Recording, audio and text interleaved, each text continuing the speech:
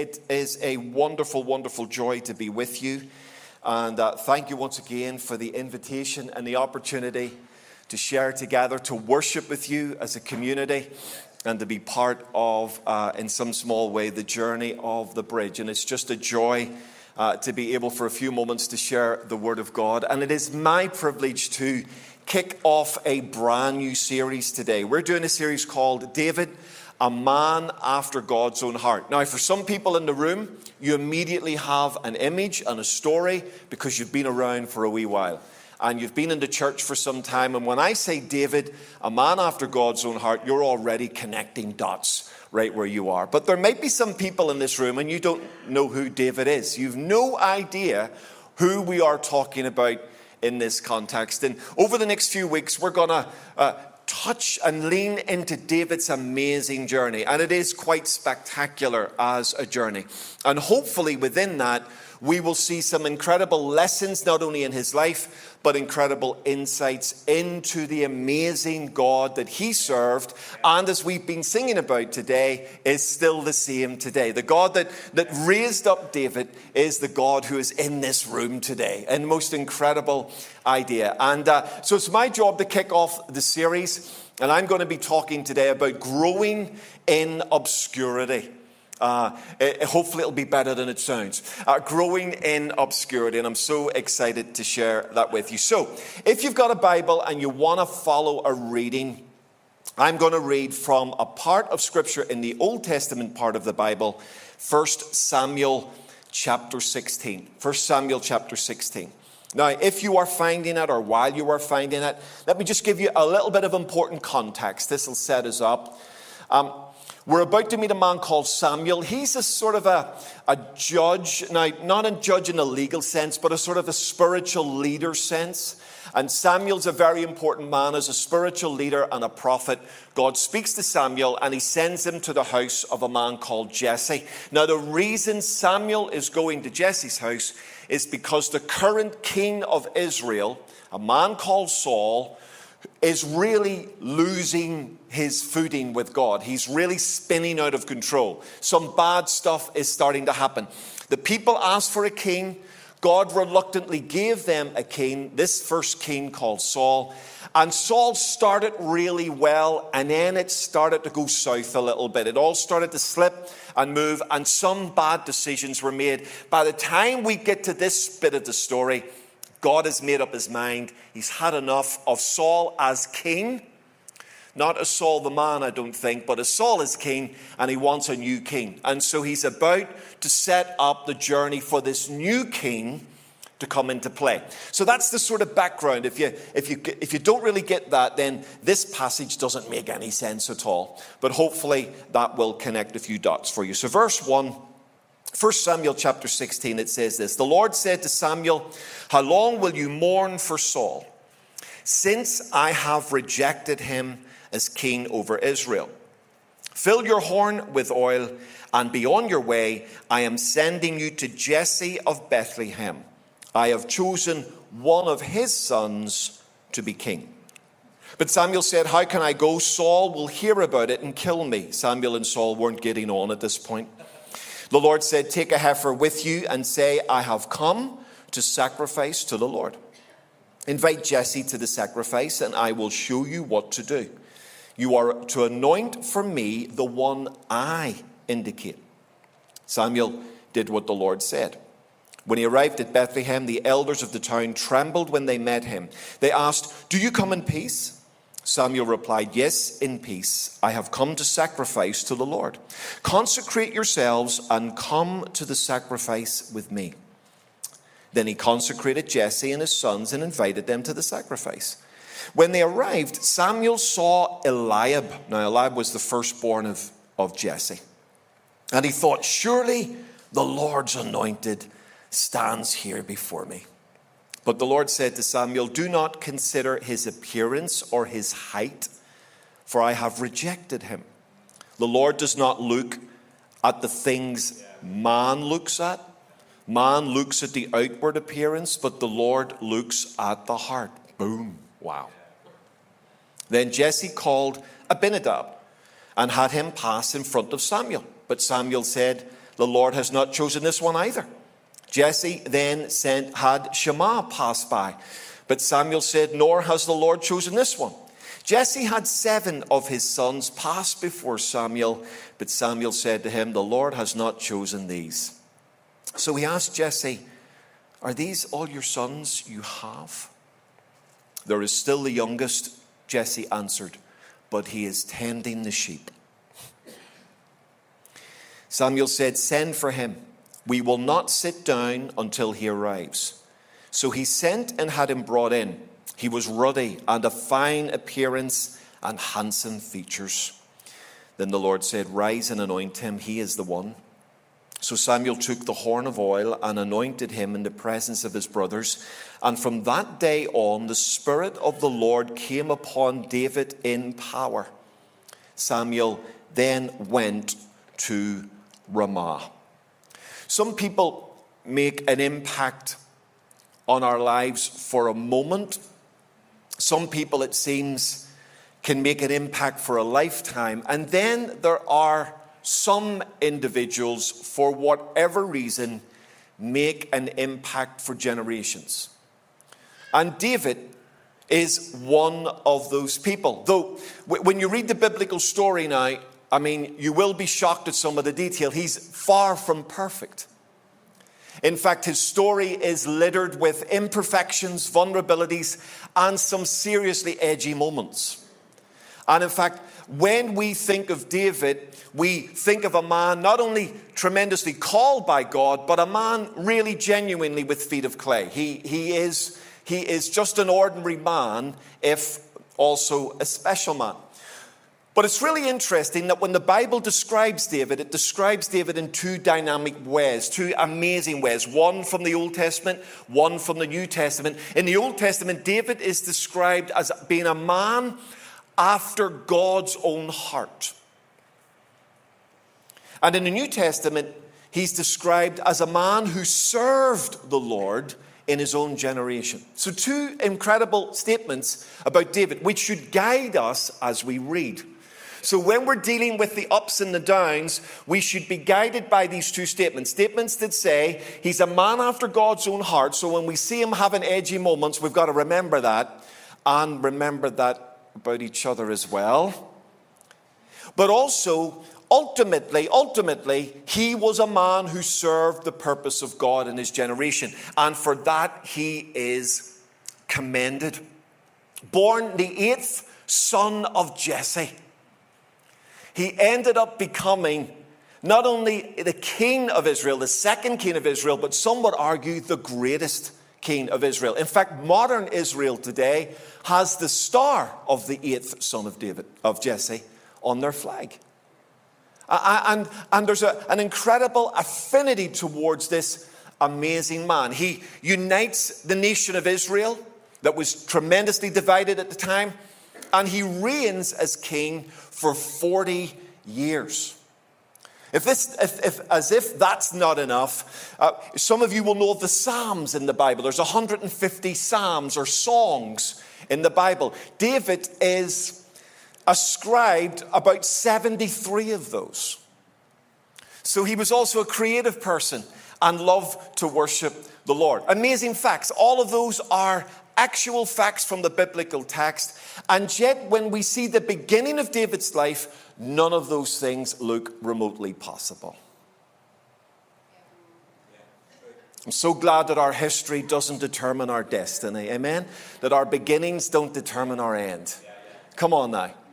And when you look at David in 1 Samuel 16, and you didn't know the rest of the story, if you arrived from Mars and this is your first introduction to David, you could not imagine what he is about to become and what he is about to do and what he is about to achieve in God. In fact, his introduction to us is fairly unspectacular. Jesse is asked by Samuel, any more sons? 7 sons parade in this beauty pageant in front of the man of God. And God rejects all of them. He doesn't reject them as people. He rejects them as king. He rejects all of them. And Samuel has to ask, any other sons? And did you notice the words of Jesse? Now, this is his father speaking, not some stranger. Listen to the words of David's father. Here's what he says. There is still the youngest, but he's tending the sheep. Even a generous reading of that text is a bit edgy. Why wasn't David at the party? Why wasn't David invited? Why wasn't David there? Why doesn't Jesse call David by name? In fact, the Hebrew text is a bit stronger than that. It would read, there is still the youngest, but behold, he is looking after the sheep. It's almost an afterthought from Jesse. Oh, yeah, David, he's out there somewhere. Yeah, my 8th son, he's out there somewhere. And when we're introduced to David, we notice from this incredible little insight, and don't rush past this, we notice this incredible insight that David is introduced to us as unnamed.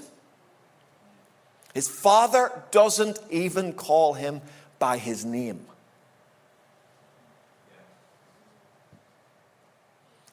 Secondly, David was unwelcome. He wasn't brought into the party. Why didn't Jesse bring all of his sons to meet the man of God? But he only brings the first 7, and David is left out in the fields. And did you notice the awkward moment they must have had? Samuel says, we're not sitting down till he comes. It's like, you're all going to wait here till this boy arrives. And then did you notice the sort of implication that David was undervalued? He's tending the sheep. And in fact, in that sort of idea and culture, and this is one of the beautiful paradoxes of the scripture, shepherds were almost sort of regarded as people that really didn't need to be that clever, didn't need to have that much about them. It was the sort of job you did if you couldn't do anything else. And isn't it funny that God, one of the number one pictures that God describes himself as, is shepherd to us? There's a beautiful irony there, a beautiful paradox in that story. We're introduced to David. He's unnamed, he's unwelcome, and he's undervalued. And the sense of being undervalued is emphasized a bit later. We've been singing in our song about David and Goliath. And if you read a little bit further into 1 Samuel 17, you'll meet David on the battlefield. And he takes provisions to his brothers who are already there, ready to fight the Philistines. And David arrives with the provisions. And his oldest brother, Eliab, the one who was first rejected by God as king, he says these words. Listen to these words carefully. He says to David, why have you come down here? And with whom did you leave those few sheep in the wilderness? I know how conceited you are and how wicked your heart is. You came down only to watch the battle. Now look at that. I know how conceited you are and how wicked your heart is. Earlier on in the story, David has been described as having a heart after God's.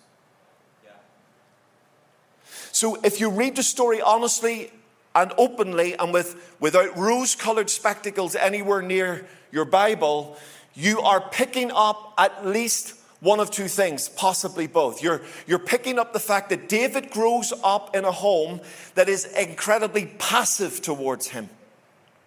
There's no sense of excitement or investment into this young man. He's the youngest and he's out there somewhere. But you might also want to read into this that he's living in an environment that is hostile towards him.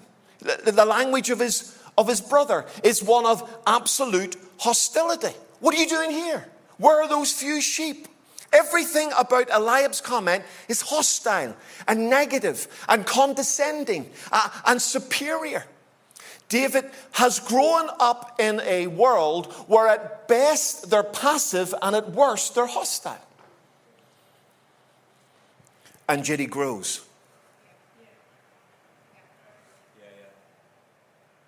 He grows in such a way that the Lord sees him and the Lord picks him. When people leave him out in the field, God says, hold it, Samuel, there's another one. Why? Because God has seen something in David. David continues to grow in passivity. David continues to grow in hostility. In a world where it seems no one is expecting him to become anything, David somehow is still growing. He's still going for it. He's still leaning in. And in this respect, this introduction to David is so important to me and you, because actually he demonstrates that we can grow in the most difficult of circumstances in a way that attracts the favor and blessing of God on our lives. That even when the circumstances we are in are not perfect, even when they're far from perfect, even when the circumstances around us are militating against us, we can still grow. And David teaches us by way of introduction. This is just the introduction. By way of introduction, David teaches us that actually what's inside is much more important than what's outside. That my environment, environment, what's inside me, from a Bible worldview point of view, is actually much more important than the environment in which I live. Now, the environment's important. It has a factor. It makes an impact on all. I'm not ignoring that. But when we lean into a biblical worldview of our lives and our spirituality, it's an inside-out trajectory, not an outside-in. It's saying to us, and this is not positive psychology, this is biblical theology. It's saying to us that if we can get a hold of truth and have that truth living in us on the inside, that you can actually defy the outside of your world. Your world says this is who you're going to be, and the truth inside you can defy that and move beyond that. The world says this is how far you're going to come, and you can move beyond that. The world says you are the least, you are the littlest, you are the smallest, you are out there with those few sheep, you are conceited, you are selfish, you are wicked. The world can say all of that, and yet there's something inside you that's bigger than that moment, that's bigger than that estimation, and it's bigger than that opinion. And your future is not determined by your postcode. It's not determined by the people around you. It is determined by the attitude within us towards the God who loves us. I believe that. Now, you can put that wherever you want. You can say amen, or you can stick that in the bin. But that's a biblical worldview. And we can look at David and just say, wow, amazing man. He must have achieved amazing things. But the beginning of David's life is absolutely militating against everything he's going to become. He's not been set up for success. He's been excluded from success. And God still manages to get him where he needs him to go. Come on, that's the God we serve. That's the God we've been singing about today. You know that God, the past God, today God? This is this God. And he can do it in the 21st century for you in the same way that he did it for David. I believe that passionately. Let me say this, that David teaches us that who is more important than where when it comes to growing. Who you are is more important than where you are when it comes to growing. Now, thank God if you're in a wonderful place of blessing and prosperity and support, that's going to help, right? That's a great thing, and that's ultimately and ideally what we want for everybody. In this church, we want to create a great environment where you can grow. In your family, we want to create great environments where we can grow. In our businesses, we want to create great environments where people love to work, right? So that's the ideal. That's what we're aiming for. We want to create a great where. But here's what the Bible is teaching through David. Even when the where sucks, the who can outgrow the where. Come on. It's a powerful idea. That actually it is the who that determines, not the where.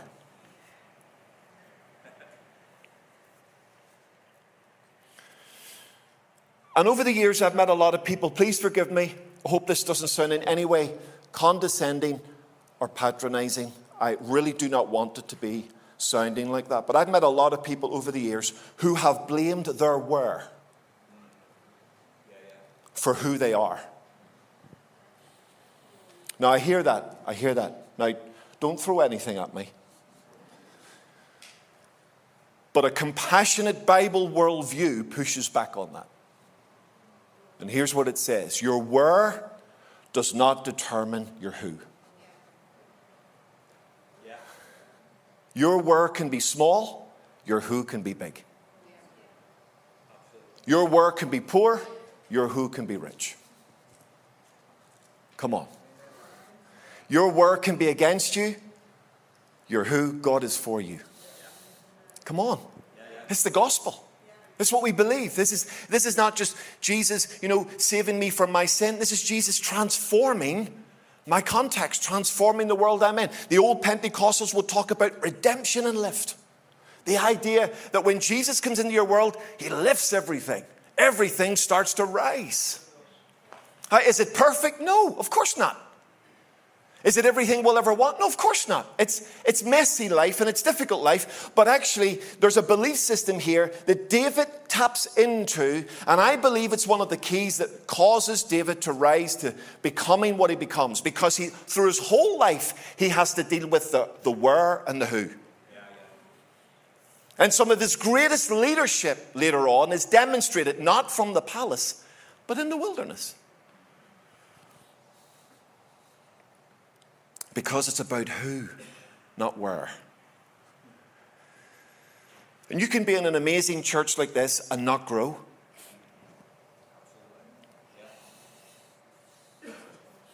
And here's what we do. We blame where.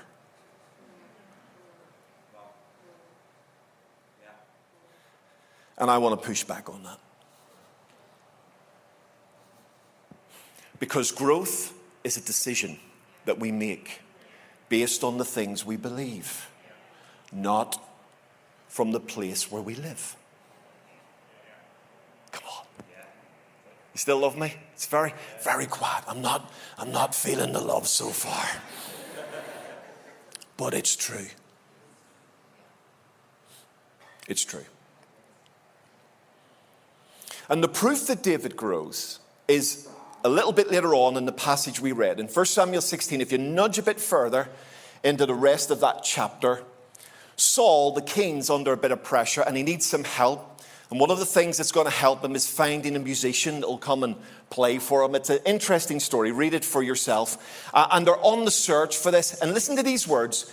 1 Samuel chapter 16, verse 18. Here's what it says. It says, one of Saul's servants says this, I have seen a son of Jesse, of Bethlehem, who knows how to play the harp. He is a brave man and a warrior. He speaks well, and he's fine looking, and the Lord is with him. And note that. I have seen. Easy to miss, easy to rush past that in the story. Why? Because we're desperate to get to the Goliath bit of the story where, David does his thing with the slings and the stone and wins. But actually, it's the detail in chapter 16 that's going to determine the victory of chapter 17. Come on. It's this stuff. I have seen. What's the servant of Saul saying? He said, I've seen a young man who is living an outstanding life in an ordinary situation. If I'm right, and David's world is at best passive and at worst hostile, then this servant of Saul has seen a young man thrive in a context where he has no right to thrive. But he's not only thriving, he's caught the eye of this servant of Saul. And did you notice the detail? I mean, this isn't just, there's a kid down in Bethlehem can strum a harp. It's like, look at the detail of this statement. The man identifies 4 ideas about David. He identifies, first of all, David's competence. He knows how to play the harp. Now, that's a bad translation, actually. The word harp's not in the text. It's put in there by the translators because we know that David could play the harp. But a literal translation is, he is skillful in playing. I like that. He can't just strum, he's skillful. That points to competency. David, whatever this servant has seen a young man who, when he plays the instrument, he plays it with competence. He's not just strumming at it, he's skillful at it. A competent young man. Wow. Now remember where he's growing up. I'm not sure he was sent to music lessons in order to learn that skillful harp playing. The second thing that's noticed is his courage. The servant of Saul describes him in the NIV as a brave man and a warrior. Literally in Hebrew, a man of war. And it's interesting, that's a phrase used of God himself in Exodus chapter 15. God is described as a man of war. And the context is the Lord defending the rights of his people. So when he's described as a man of war, it doesn't just mean he's bloodthirsty or he wants to kill people. It means he's got a sense of integrity and righteousness about him where he wants to defend the rights of God's people. There's something going on in this young man. He's not just brave, but he's got a sense of justice about him. He wants to do something that reflects this courage. The third thing that the servant of Saul sees is that he's clever. He says he speaks well. Again, not a great translation in the NIV. A more literal translation would be prudent in speech, or to speak with discernment and intelligence. Doesn't just speak well, but he speaks intelligently, with discernment. He's a clever man. And look at the fourth one. It was the big one right at the end. And the Lord is with him. That's his character. So the servant of Saul sees a young man. He sees his competence. He sees his courage. He sees that he's clever. And he sees that he's a man of character. In a world that at best was passive and at worst was hostile. Come on. David is growing in spite of his world, not because of his world. And he's caught the attention of the servant of Saul. And I love this idea that David excelled in the ordinary. I don't know if you noticed in our verse there, it also throws in he was fine looking. But there's an interesting little, if you read this story, there's a contrast. Because King Saul, head and shoulders above everybody, that was one of the things that made him literally stand out. His physicality. He looked like a king. Remember when Eliab walks in, the oldest brother, Samuel said, ooh, looks good. And God actually has to rebuke him and said, what are you looking at his looks for? I don't look at what he looks like. I'm looking at the heart. And when we're introduced to David, twice we're told he's a good-looking young man. But if you notice his summary, the summary of the servant of Saul, 4-1, it's issues of substance over style. God's not really impressed by our style. Forgive my language. His head is not turned by sexy, but his heart is moved by substance. Are you with me? It's substance that gets his attention. Note how he summarized 4 things of substance, 1 issue of superficiality and style. And David grew when he had no right to grow.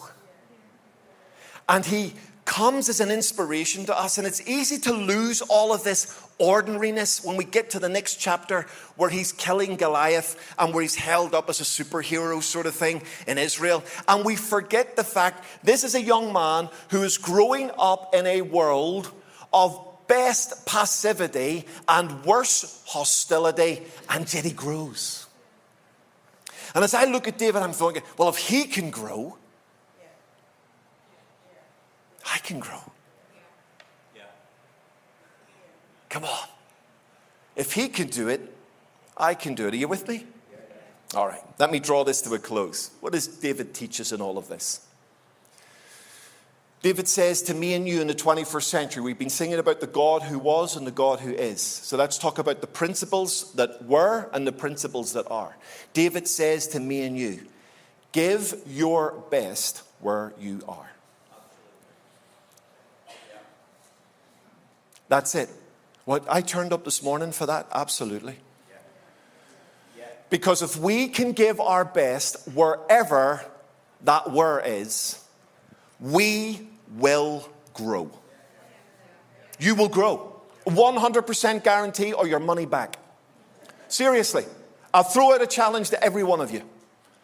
Genuinely, I'll give you my email address and you can take me on this issue. I am so confident that this is a biblical, world-changing principle that I am telling you, if you go into work, if you go into your world, whatever your world looks like, and you make a determination, every single day, I'm going to give the best. Whatever it is I have to give, I'm going to give my best. I guarantee you, you will grow. You will be a bigger person. You will be a better person. You will be a stronger person. Or will life reward you all the time? Not always. Will you get back a good reward for your best? Not always. Sometimes you get the mucky end of the stick, even when you give your best. But even when the mucky end of the stick is thrown back at you, you're still growing. You're still growing. And if you will make a determination that Jesus deserves my best, I'm going to give my best, and actually there's no other way to live but to give your best. If you turned up this morning, and it wasn't matter what songs we're singing or what style of song, and you turned up this morning and said, I am going to give my best. You grew. You walk out of this room bigger. Honestly, whether you had goose pimples or not, whether you felt the Holy Spirit or not, whether you like my sermon or not, you've grown. Because it's not about where, it's about who. It's about the attitude that we have. And there will be Christians today in this country in the deadest of dead churches. And they'll walk out of that cold, miserable building bigger. Do you know why? Because they turned up and they rocked it. They turned up and they gave their best. And David gave his best to sheep. In fact, he delivered those sheep from the lion and the bear. Who would risk their life for sheep? Who would throw themselves into the pathway of a lion or a bear? I don't know if you've ever seen a lion on the prowl or on an attack position. I've been on safari and seen a lion in attack mode. It is terrifying. A bear on its hind legs is massive. And David went toe to toe with both for sheep. Now here's what the Lord said. If he can do that for sheep, maybe I could trust him with people. If he can do that for sheep, maybe I can trust him with a kingdom. And some of us are waiting for the perfect moment. Listen, it's never coming. Get over it. It's not going to come. Genuinely, I want you to be encouraged, not discouraged by that. The perfect day you're waiting for, when you're going to arise and be your best, it's not coming. I'm definitely not feeling the love now.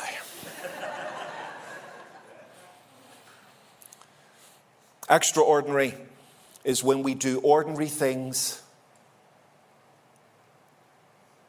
every day a lot. When we do the ordinary really well a lot. That's extraordinary. Extraordinary is ordinary with a bit of extra. Right? You can do that. That's what David did.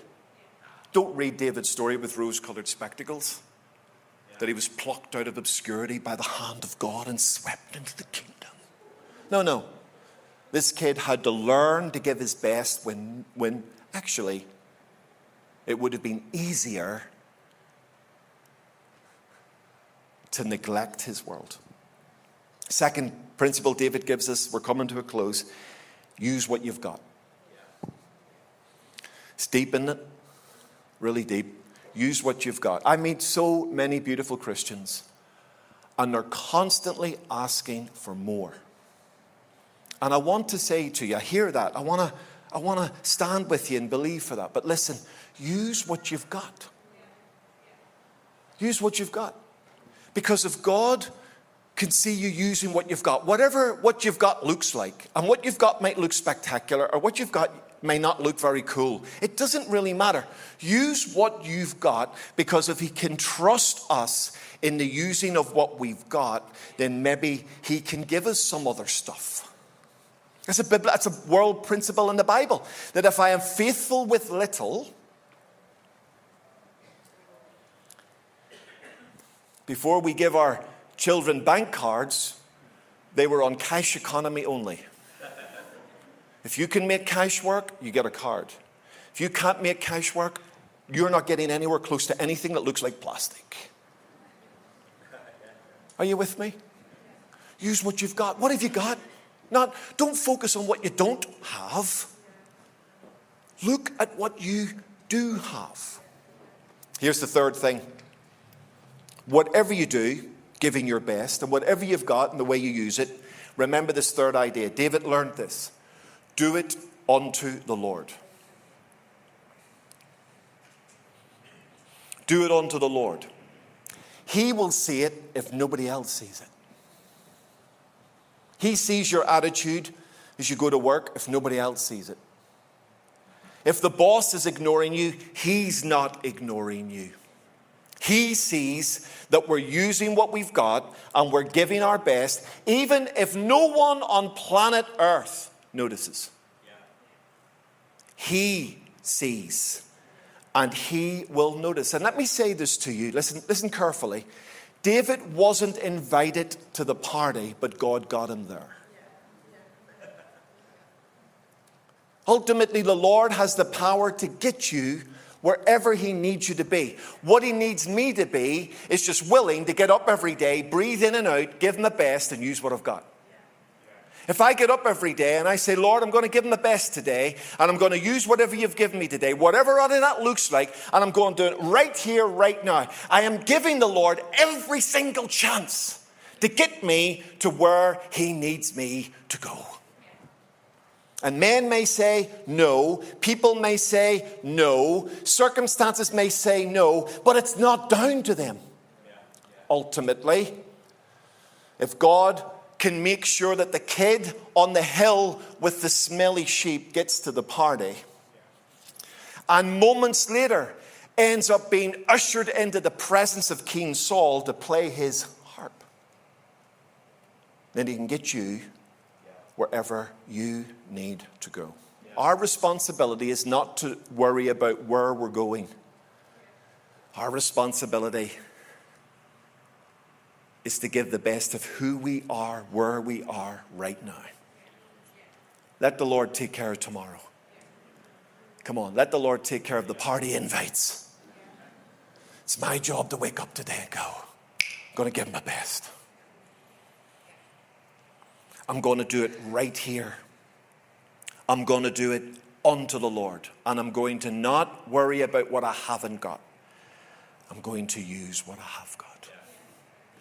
The greatest king that Israel ever saw, his journey begins with the words, there is still the youngest.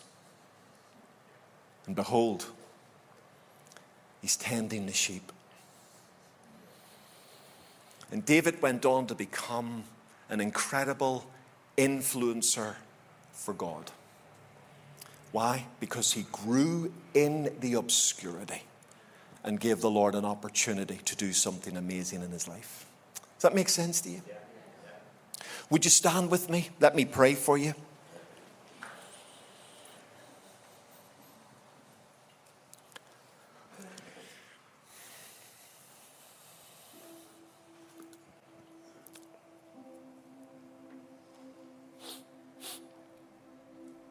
There are moments when the Lord steps into our lives and does something instant and amazing and transformational and miraculous.